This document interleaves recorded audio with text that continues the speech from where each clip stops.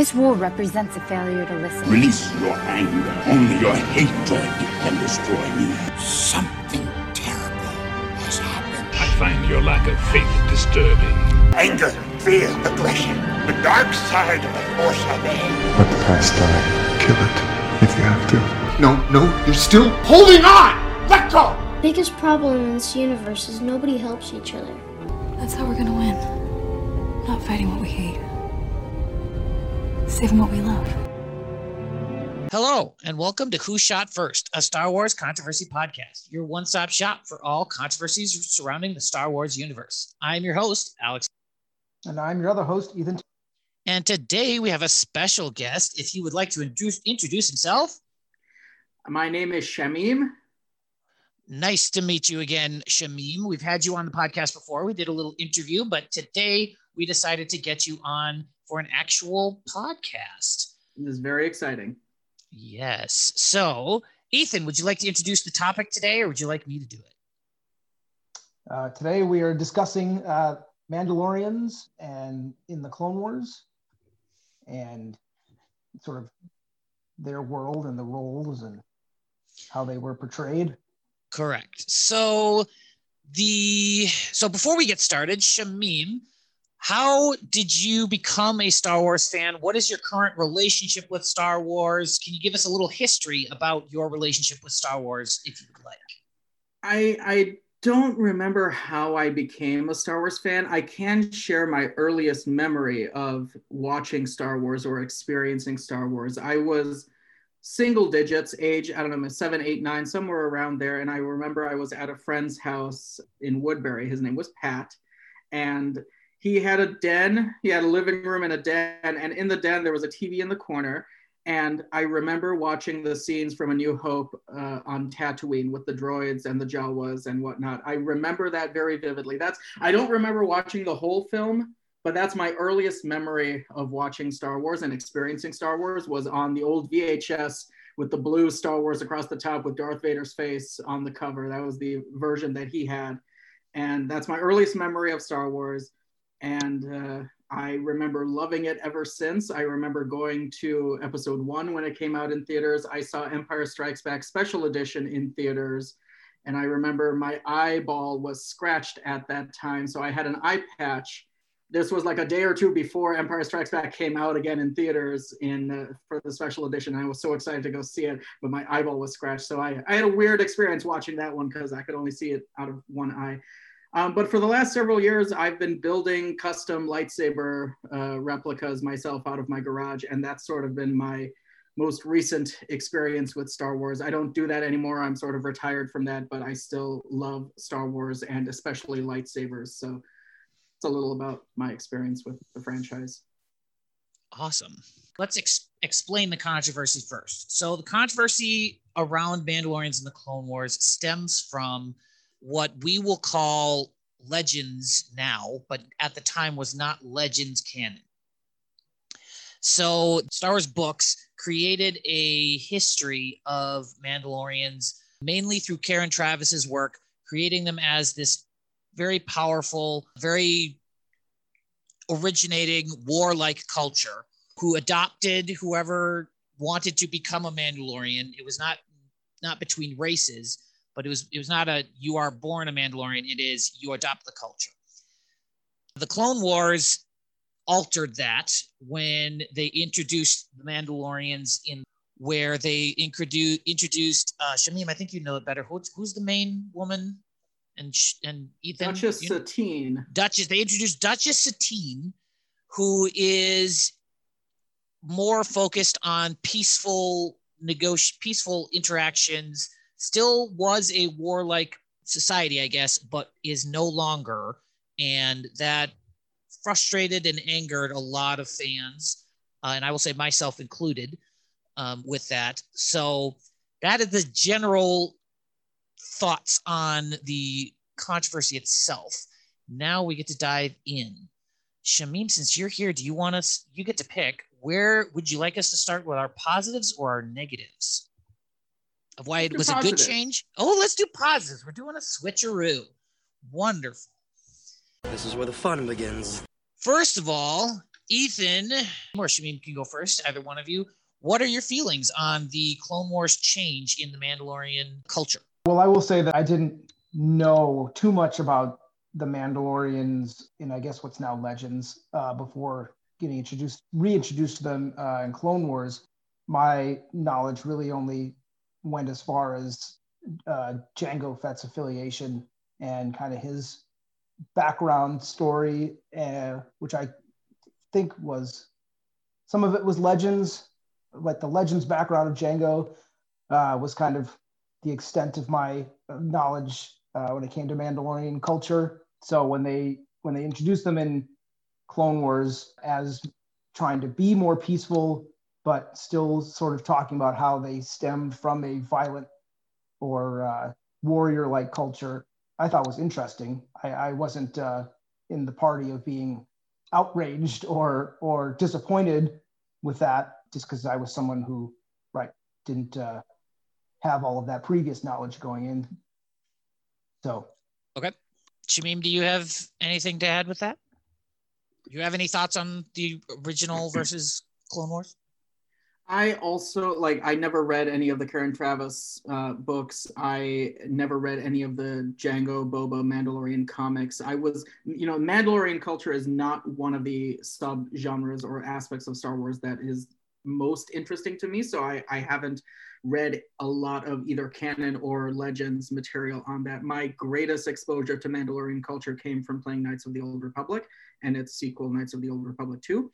Neither of those games obviously are canon anymore in full after Disney took over, but at the time they were the most prolific exploration of Mandalorian culture that I had seen. And this is Mandalorian culture as of 4,000 years before the original trilogy. So back then they were very much a warring race. And it seemed while watching Clone Wars that this was a relatively new idea of trying to make Mandalorians peaceful, because you had the Death Watch population that was very much against the peaceful and let's return to the old ways. So it felt like it might have been a relatively new thing, because Satine really seemed to be leading that, and she can't have been around for more than a decade or so at that point in the Clone Wars. So I'm looking at 4,000 years plus of warring Mandalorian society versus 10 years of Duchess Satine trying to make it peaceful. And so for me, obviously in taking the totality of Mandalorian culture into perspective they're very much a warring race who may have had pockets of, hey, let's try peace. And if we don't like it, we'll go back to being a warring tribe, a warful planet again. So I don't feel like it contradicted the Legends canon. I think it just tried to do something new. Is this particular generations of Mandalorians is trying to do something different. Whether it works or not, we'll see. Okay. If Clone Wars had been Mandalorians have always been peaceful, I would have been very upset with that, because that would have directly contradicted the KOTOR games that I loved and the aspects of Mandalorian culture that were introduced in that game. But since they were just saying, hey, 4,000 years ago, hundreds of years ago, we were warriors, but now we're going to be peaceful, I was like, that's fine. It's interesting. We'll roll with it. We'll see how it works. Okay. I will say, and my opinion on it, I was not a fan. I have grown to appreciate them more as their history has been developed, but especially with the original Clone Wars reduction or introduction of the Mandalorians, I wasn't a huge fan of it, because again, this is my own personal thing. I interpreted that Duchess Satine was taking the pacifist route. I assumed, and this may have been a wrong assumption, that this had been going on for a while, not just the length of her term. I thought it had been going on for 100, at least I was thinking 100 years. I could totally be wrong, but just in my brain, when I heard that nope, they're going to be peaceful, I was not happy about it.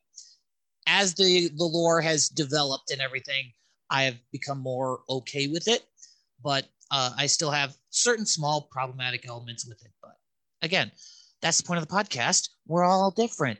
Doesn't matter what we all care about. Now, remind me, is Duchess Satine the official ruler? Because I thought they also had a prime minister. She's the queen, the royal queen, and then the prime minister he was the guy that helped her rule. And so she appoints him or gets voted or something, but she is the true leader he can get removed.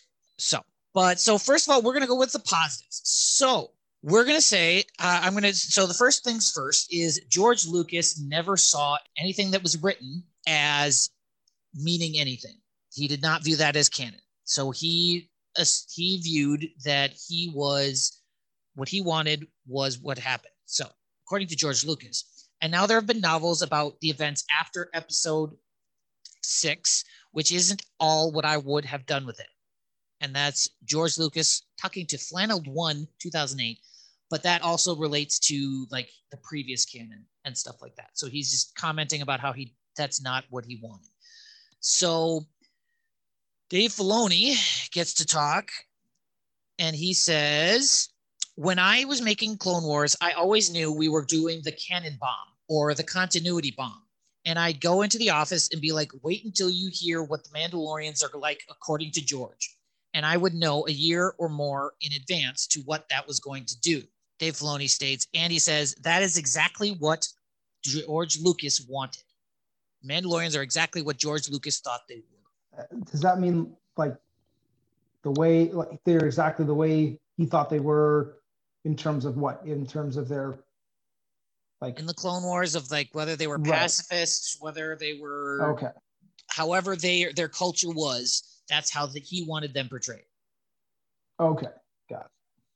Shamim, I know you're a big fan of George and you like his statements. Do you have any thoughts on George saying that like it's what I want? I think that, first of all, I have a lot of problems with a lot of what George Lucas has decided to do with Star Wars throughout all the different generations of Star Wars. Okay. I think that he is an excellent storyteller, but I think that he has a lot of problems when it comes to individual dialogue and scenes and directing and editing and acting choices and whatnot, just in terms of movies. And then I think that some of his attitudes towards fandom could be more gracious and could be more consistent. I mean, obviously people are allowed to change their minds, but like the Mandalorians are exactly what I wanted them to be. If that's what George Lucas says in reference to the way that Mandalorians are portrayed in Clone Wars, the Mandalorians in Clone Wars are portrayed as being a society rife with civil unrest and civil war. You have two powerful factions, the peace-loving faction and the Civil War warrior side, the Death Watch side, both of whom are vying for power. And throughout the length of Clone Wars and Rebels, and then into Mandalorian, you have reference to several Mandalorian wars. So it seems to me like if George Lucas is happy with the way that they're portrayed, then he is happy with a level of dichotomy and diversity within Mandalorian culture. Okay. To build off of that, I found some comments on Reddit and stuff like that where it says, but it does acknowledge that historically the Mandalorians were warriors, not pacifists. They even have a warrior restoration in season 5 after Maul takes over. They also said the Clone Wars was actually far closer to the rest of the EU in this case and actually didn't invalidate anything Travis wrote. So those are people coming in defense of Mandalorians during the Clone Wars. As I know, we'll dive deeper into this later, but the main complaint against current Mandalorian or the portrayal of Mandalorians is that they became pacifists and they basically tried to sit out the Clone Wars. And a lot of people wanted them to just constantly be fighting and be awesome. And I think it shows the power of the ruler, not just of Mandalorians, but of planets and governments in general, that the ruler, the leader, can take a culture and a society into completely new directions that parts of the population might not be in favor of. Even majority of the population might not be in favor of. I mean, a lot of that is reflected in current day society, not to get too political this early in the evening.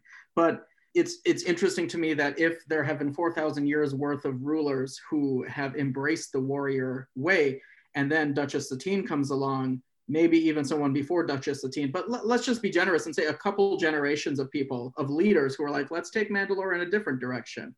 Does that invalidate the previous thousands of years of warrior history? Does that automatically suppress and control the elements of Mandalorian society who want to be part of the war in the galaxy? No, it leads to a struggle for power. And, after Duchess Satine, spoilers, is killed and Darth Maul and Pre Vizsla take over, How dare it very you. much, I know, right? That's the controversy. Spoilers. We're spoiling a 10-year-old TV show. Sorry, I interrupted. Continue. No, it's fine.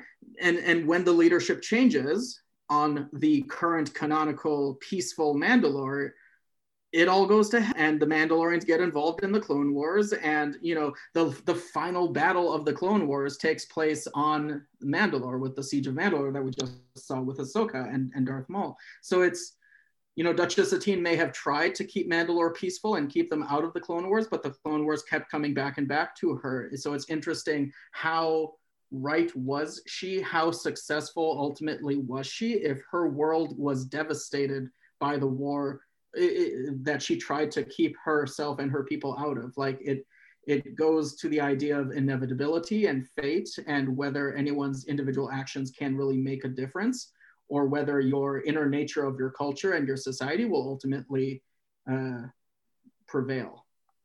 Yeah. It's interesting to think about. I agree. Anything to add, Ethan? Oh, yeah. Well, I think, ultimately her legacy, Duchess Satine's legacy, is pretty much a failure. She, her goals and her ideologies and what she hoped to, for the planet and its culture is ultimately kind of squashed out after she's killed. And I just think that, it's just kind of really interesting just to think about that, on a broader scale, how that defeat of peaceful goals, and just the fact that usually isn't portrayed. Usually the peaceful goals and the bad guys and the evil warriors are the ones that are defeated in the end. And I thought it was interesting that they rise to power ultimately instead of her. Yeah, and I will say to before we dive into anything else, I will say I was originally super against the pacification of Clone Wars, or what is considered the pacification of Mandalorians. Again, it's the beginning of the story, and as you see the story progress, it changes, and so you get more of a detailed look at it. Looking back now at it, I think it's a pretty good story. I think it might not be told the way I specifically would want it, but I'm okay with it now. I have also changed a lot since since even just investigating this, because I'll say, when I say I don't like something, I'm not going to go get mad at people and scream at people and cuss people out on the internet and stuff like that. I'll just say, like, I didn't like that they did this, versus there's not a whole lot more with the positives that I was able to find, just because, and this is kind of why I had other people on, but it's very difficult to find people who are like actively positive for it, because there's so many people that just either don't care, or they're super fanboys, like super hardcore old fans who loved Karen Travis's books, which I think are really well written, but love them so much and want everything to be perfect, and Mandalorians are unable to be beaten and cannot be beaten, and they're perfect. So to continue off of that, the only other, there's a criticism that comes up later during Clone Wars, and I'm interested in see how you guys react to this. The criticism, but the defense is, the criticism is that Clone Wars made Mandalorians white and made them completely, like, there's no people of color in the Clone Wars series. And so they eliminated the clan type relationship. And so a defense of that from somebody online was, I have to disagree with your claim that canon Mandalorians are all white people. The Wrens are the most prominent example against that. And so we can keep going with that. What I will say there is, I think that I would like to, if possible, stay in Clone Wars series, if possible. If not, that's fine. Because I will personally say, I think the Wren family and all the people of color put in the Mandalorian suits later, I think might have been a correction by Dave Filoni later on. But also with that defense, it has been documented that Dave Filoni wanted to give the Mandalorians a very Nordic flavor, wanted to make them Nordic. And so Nordic people tend to be white. Any thoughts on that, Ethan? I guess I can see how, people would want more diversity in their, spread out throughout the show rather than have one super awesome faction that everyone, likes to be completely whitewashed. And I mean, I do find it, interesting to think about now, that they, thinking back on the show, trying to think of any scenes that actually did have anyone of color as a Mandalorian, and none actually do come to mind. And so when you mentioned that thing about incorporating more people of color in like the Mandalorian show, I thought was interesting that they were trying to maybe not overcorrect that, but correct. And that's what I want to preface of, like, I don't think it was a reaction of like, oh no, we have to correct. But I do think it was a unconscious decision to not have people of color in Mandalorian suits during Clone Wars. And then they're like, oh, we should show some of these people like that. And so that's how it got fixed, I think. But right. And maybe, like if they were meant to be Nordic, then it would make more sense if those who were born on Mandalore and, were white and bore, had that armor, but then maybe, with the foundlings and stuff, it would kind of make more sense if they're bringing other people from, other planets into their culture. And Any thoughts, Shamim? I find it difficult to, when we explored Mandalore in the Clone Wars, we were pretty much consistently constrained to the capital city and like a Death Watch camp here or there, nearby the main city, because that's where they were trying to launch their attacks against Duchess Satine. So I don't know that, just as a lore perspective, I can definitively say Mandalorians are white just because the majority, if not all, of the Mandalorians shown in the capital city and one or two small camps around that city on an entire planet happen to be white. Look, I just did a quick Google search of Mandalorians and Clone Wars, and I found several screenshots where there are darker skinned people. And obviously in Rebels, we have the Wrens, who are clearly not a white Scandinavian descent. They're inspired by another kind of culture. I also am not always entirely against different planets in sci-fi or fantasy, or different regions in planets and sci-fi and fantasy always needing to fully represent the diversity of the human race as it exists on planet Earth. Like it's a sci-fi fantasy place. There can be planets where the majority of people are of a certain race or culture as inspired by this world. And then there can be planets and cultures where it is very diverse and there are a lot of different kinds of people and sexes and races represented. As a white person, it probably did not stick out to me that it was only white people that I was seeing on Mandalore, because that is, very much a result of the white dominated society here in the US that I have grown up a part of, that is the kind of media that I have grown up watching, is white men and white women in leading roles and filling the background. And I don't notice when there aren't people of color. And people of color, very much do notice when they and people like them are not represented on screen. I also come from a Persian background, so the small bits of Middle Eastern representation that we do have in Hollywood, I notice when it's not represented well or correctly. Like I always go back to the Prince of Persia movie, where the closest thing to an actual Middle Eastern in that movie was Alfred Molina. And so, so I just from that part of my background, not as a white man, but as a Middle Eastern man, I notice that lack of proper representation. I don't know. it's a touchy, tricky subject.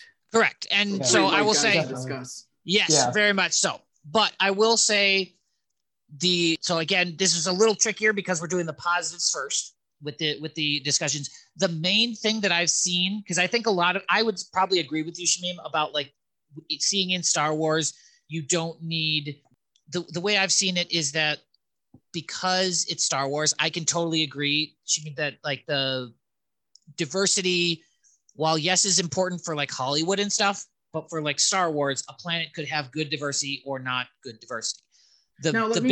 Sorry, go ahead. But the planet is not diverse. If it's a bunch of people of color or a bunch of white people on it, that's fine. What I will say is the big criticism of that in Clone Wars was the fact that the Karen Traviss novels in particular adopted a very much like adopt everyone into your culture and make like a melting pot. And that was the argument. And that's, I think, why everybody was super upset with it. So, okay, I totally get that. If the change from a diverse population to a white population is because it had previously been established in some book or graphic novel that it was a multiracial thing, and then it was changed to all white, I definitely see how that is can be upsetting. Let me ask, since I'm not familiar with them, when are the Karen Traviss books set? They are set during the Clone Wars. Like they are officially not canon. They're literally set during as the Clone Wars are happening. Yeah, of like and then the end, the Karen Traviss books end at the end of like Order 66 is the last Clone Wars novel, and then there's an Imperial Commando novel that comes after that, and then she was supposed to do some more, and then that's when she left. So these are Clone Wars books, Clone Trooper books, or are they Mandalorian books? They are Clone Trooper books, but they are heavily like they basically say that like Mandalorians trained the clones, and so then the clones become Mandalorians. Well, the Clone Wars TV show definitely does not do that. Yes. I mean, you don't see a single clone. You don't see a single Mandalorian on Kamino training any of the clone troopers. Right. So yes, there's a lot of retconning going on in Clone Wars. Yes.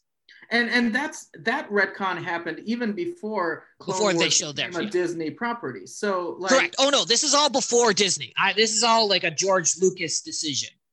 Well, then what are y'all getting upset about? There are tons of contradiction between the different books and video games, even before Disney got involved in the mix. Like. That's fine. Like you find your aspect of Mandalorian culture that you like, you know, and you find your aspect like there's lots of different, I don't know. It's like before Disney took over, like all the books had contradictions, all the video games and everything. It was a massive tangle of plot inconsistencies and whatnot between all the old Legends stuff. So if there's some inconsistencies before Disney takes over in terms of how the clone troopers were handled and how Mandalorian they are, I mean that's just part and parcel of Star Wars. It's a mess. Star Wars is a mess. Yes. Yeah, that's where the controversy comes from, and it comes from because those Karen Traviss novels became so popular. They are, I think, before the Disney purchase, like one of, if not the most popular series of Star Wars. And so people were like, they were so invested in that. And that's why, so yeah, yes, this is all pre-Disney. And then Disney made Rebels and kind of tried to alter and show a more diverse cast, which is great. So that I believe ends us with positivity on that. Any thoughts on the positives that we have before we go into negatives? I like that a Ewan McGregor character falls in love with another character named Satine. That's just cool. As a Moulin Rouge fan, that's cool. Oh my gosh. That's all I have to say. We're getting that was absolutely an intentional callback to Moulin Rouge that they did. And I thought it was really nice. So. Oh, absolutely. Anyway, we can move on. I got a bad feeling about this. So yes, a big thing that we have to know is that this is all pre-Disney. So, but Leland Chee was in charge of Star Wars canon. And so he had 3 tiers of canon. There was George Lucas level canon. Then there was C level canon. And then there was D level canon. C-level canon was continuity overarching, and D canon was basically random offshoots. He says, I did not have direct contact with George about Star Wars continuity. Dave Filoni, who worked on the Clone Wars, definitely did. So for me, the spirit of George's work is what's in the films, and it doesn't go too far beyond that. So he's saying that he did not have contact with Dave Filoni to maintain the connection and continuity. So at the time, Leland Chee, the in-house keeper of the EU time slot, shot down many of the things that Filoni wanted to put in the Clone Wars. Filoni would then go to George Lucas for approval and get the green light from him. And so that's where some people have some issues with that Dave Filoni went over Chee's head at the time. I will say that many of the big changes that happened in Clone Wars were George's complete idea, not so I will defend that of like, he may have gone over with a few things, but George made the big changes. It sounds pretty smart of Dave Filoni. If he wants to do something in his own show and his, manager says no, he goes to the manager's manager and says, hey, can I do this? Like, that's just gaming the system. I don't know what specific changes or things he wanted to put into Clone Wars, but I don't know that I can fault Dave Filoni for doing that. Because if there are tiers of canon and the second tier says no, but the top tier says yes, like, you got to go with what the top tier says, don't you? If at that point the top tier, George Lucas, is still in charge of Star Wars, his word is law at that point, whether I like it or not. And there's plenty of his word that I don't like. Yep. True. That's my view on it. Definitely. Yep, definitely. So a lot of what I found is through basically Reddit and like the Force forums and everything. Not a lot of articles about why it was bad, but a lot of them, unfortunately, were like very vulgar. And so I'm not going to be reading those. So a couple of them that I found were the Mandos were a race of warriors, great warriors. Their whole life, culture, and upbringing revolved around their combat prowess. They have been changed to be pacifists. A worse one states that they were originally written as great warriors that even the Jedi had to worry about. To go back to lessen their role is a travesty. And then a Karen travesty. Ha ha! Hey, he's getting into the fate. He's getting into the mood. That is, it has been called the Karen travesty. The whole controversy has been called that. So then another person says they become Prius driving, peace loving hippies. They're supposed to be militaristic society bred for combat. They're supposed to be the greatest warriors in the galaxy. And I will say that's probably the biggest complaint that I've been able to find is that a lot of people think that they became less than what they should have been. All right, well, let me grant all of that, and let me then pose a devil's advocate question. If Mandalorians during the Clone Wars were the most bad warriors in the galaxy, they would have won the Clone Wars, and there never would have been an empire, right? Like, in order for Palpatine to have the droids and the clones and the Jedi all fighting against each other and all of them wipe each other out and Palpatine take over, he can't have the Mandalorians, who are an independent, indestructible warrior race. What do you want to bet? The chances are that Palpatine planted some ideas into Duchess Satine and, sent envoys and peace-loving people to get the Mandalorians sidelined so that they wouldn't interfere in his Clone Wars. Like, I don't think that would be beyond Palpatine to try and do something like that. Oh no, that's absolutely what I take from that. It's him trying to play the game and keep them occupied. And I would say like Maul was he aimed Maul at the Mandalorians. Right. But then, so when if he aims them at the Mandalorians, then later he goes back and takes Maul out. Is that just him realizing that Maul's gained too much traction? Because he calls him a rival at that point. So yeah, he miscalculated on Maul. Right. Okay. As we said earlier in an earlier podcast, like, because he sees Maul in the like robotic state and how powerful he is, that gives him the idea for Vader. Right, that he's like, could that's be- why there he could tries be to youth- save Vader so much. Like, Vader's a crippled, melting flesh, and he goes through great lengths to save Vader because he's seen what Maul can do when he wrote Maul off for dead. Right. It is interesting though to think about if the Mandalorians had been as powerful as they were written in Legends now, if they would have been able to, if not win the war, but just heavily influence it, would be really interesting. Because you probably, I don't know, because the droids have just those overwhelming numbers, and I don't know like exactly how much. I mean, I know Mandalorians, their own starships and big star cruisers, but I wonder if being the EU knowledgeable person over here, basically the way that the EU got away with not having the Mandalorians take over everything, and I will say this doesn't work with the Clone Wars show, but the original EU idea, because they didn't know anything about Mandalorians, is that basically Mandalorians were a nomadic people, and so very few people actually lived on Mandalore, and they all went out and they just were bounty hunters, and they all just were out everywhere living the Mando life and being awesome, because the last time they all got together, they started a bunch of wars. So in order to not start a bunch of wars and destroy the galaxy, they all just spread out across the galaxy. Okay. Again, reading in the EU, that's really cool. If you look at it logically, it also kind of doesn't make sense. So I just thinking about it pretty hard now about how they would win, how they could win the Clone Wars if they had been involved. I guess, yeah. I mean, it sort of makes sense, I guess, that if the idea that if too many of you are together, you're bound to start a bunch of, or at least a war, because you just have so much rivalries with one another, or just, whatever. Yeah. It's an interesting idea.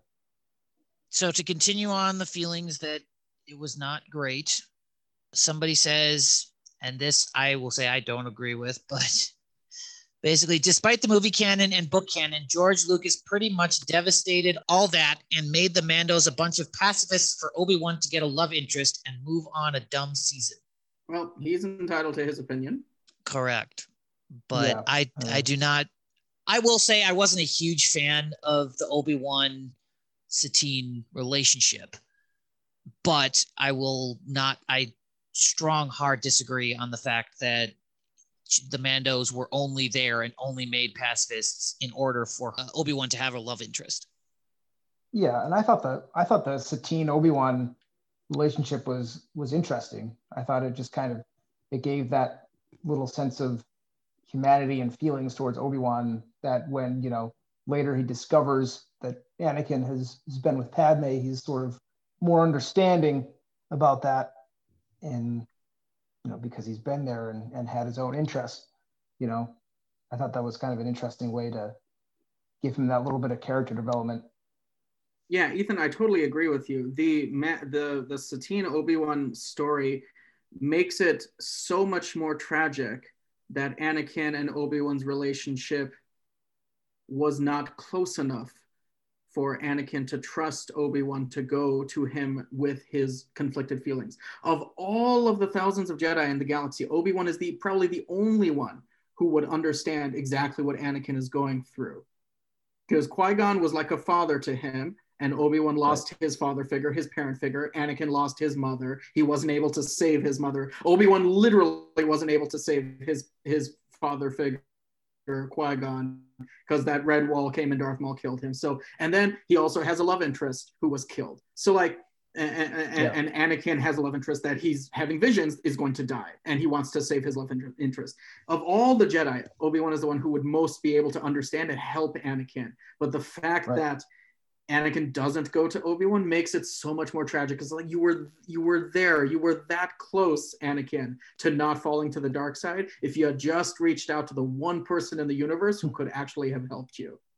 And Maul also kills. Yeah, Maul kills his father interest and his love interest. Yeah, so, it's a double whammy for poor Obi-Wan. Yeah. it also, I think, heightens Obi-Wan to make him. He's such a he has gone through so much, this poor Obi-Wan, not only the Qui-Gon and then having to raise Anakin, which I'm sure was a very difficult thing, and then losing Satine, going through the Clone Wars, getting turned on during Order 66, and then having to fight his own brother who was trying to kill him, Anakin, having to leave Anakin there burning to death, quote unquote, he thought to death. What an awful, awful thing for Obi-Wan to go through. And at the end of it, he still spends 19 years hopeful that Luke will save the galaxy and do what he wasn't able to do, and bring peace to the Force and balance to the Force. It adds a lot to Obi-Wan's character. So we're in agreement, Ethan. Yeah. Yeah. Plus their banter is so fun. I love the Obi-Wan Satine banter. Like they're at that dinner table. I love it. They're going back and forth at each other. It's great banter. I love it. I think it shows a lot of sorry. Go for it. I was just going to add, I think it shows a lot of like Obi-Wan's restraint and discipline too, that he doesn't, after Maul kills, all of these, really important people in his life, that he doesn't, isn't succumbed by rage and, it doesn't let that influence him overall, and finally, spoiler alert, when he kills him on Tatooine, I thought that was just another beautiful scene.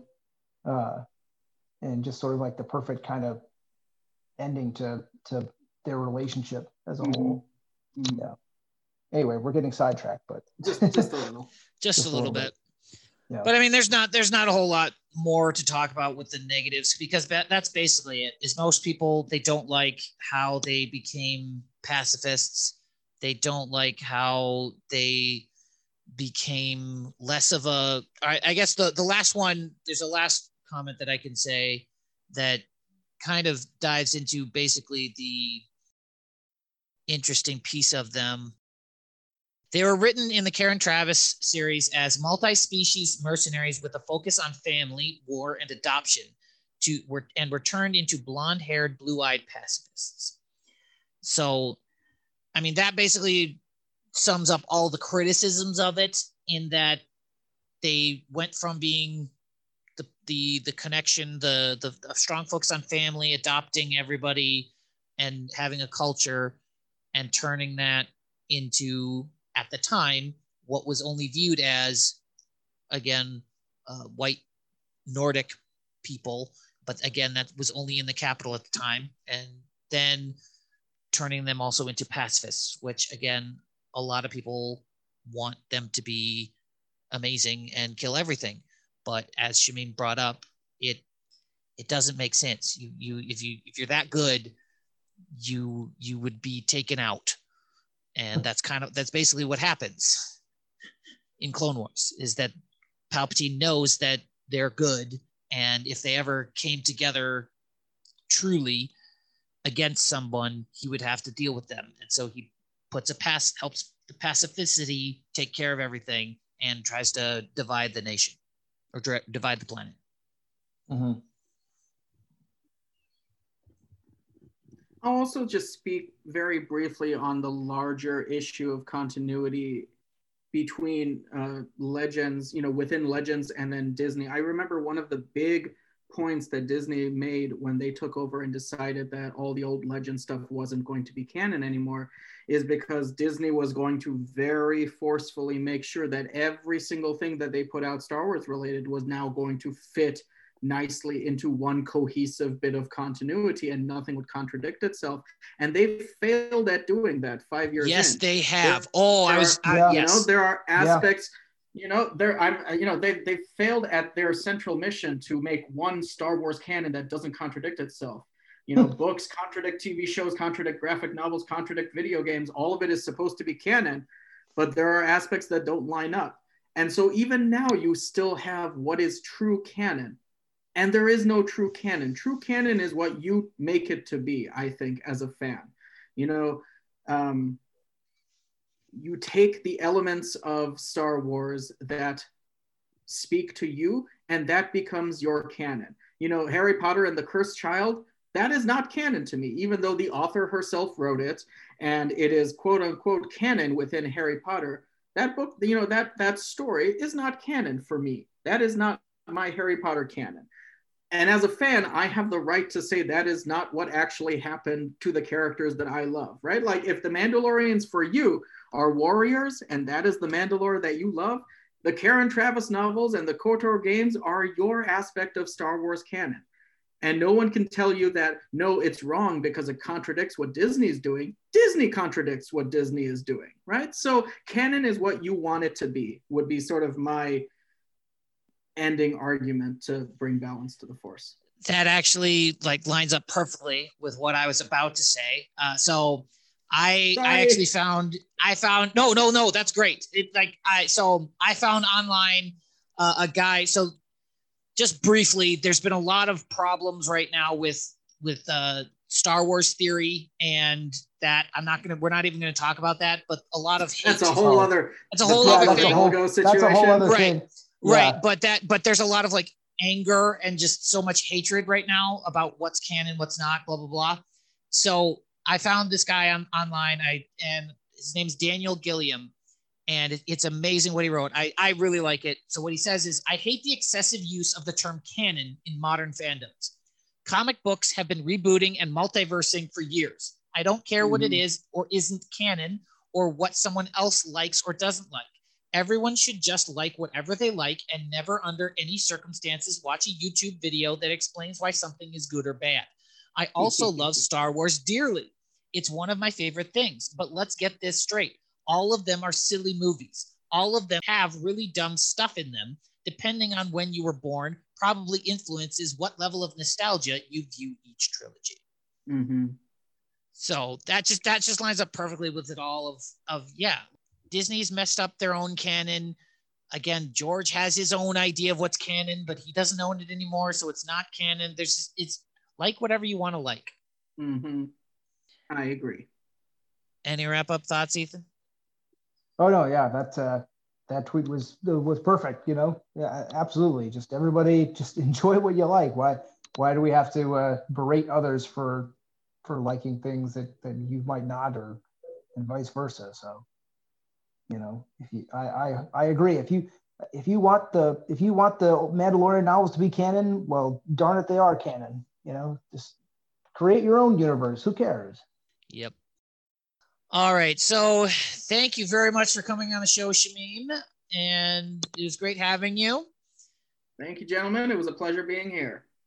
If you would like to find the podcast, you can find us at Who Shot One SW Pod on Twitter, and you can find us at Who Shot First SW Pod at gmail.com. If you would like to give us any feedback or comments, let us know. We're always looking to grow and learn and be better at podcasting, as we are slowly getting better as it works through. Yeah. You can listen to our episodes and understand that we are getting better.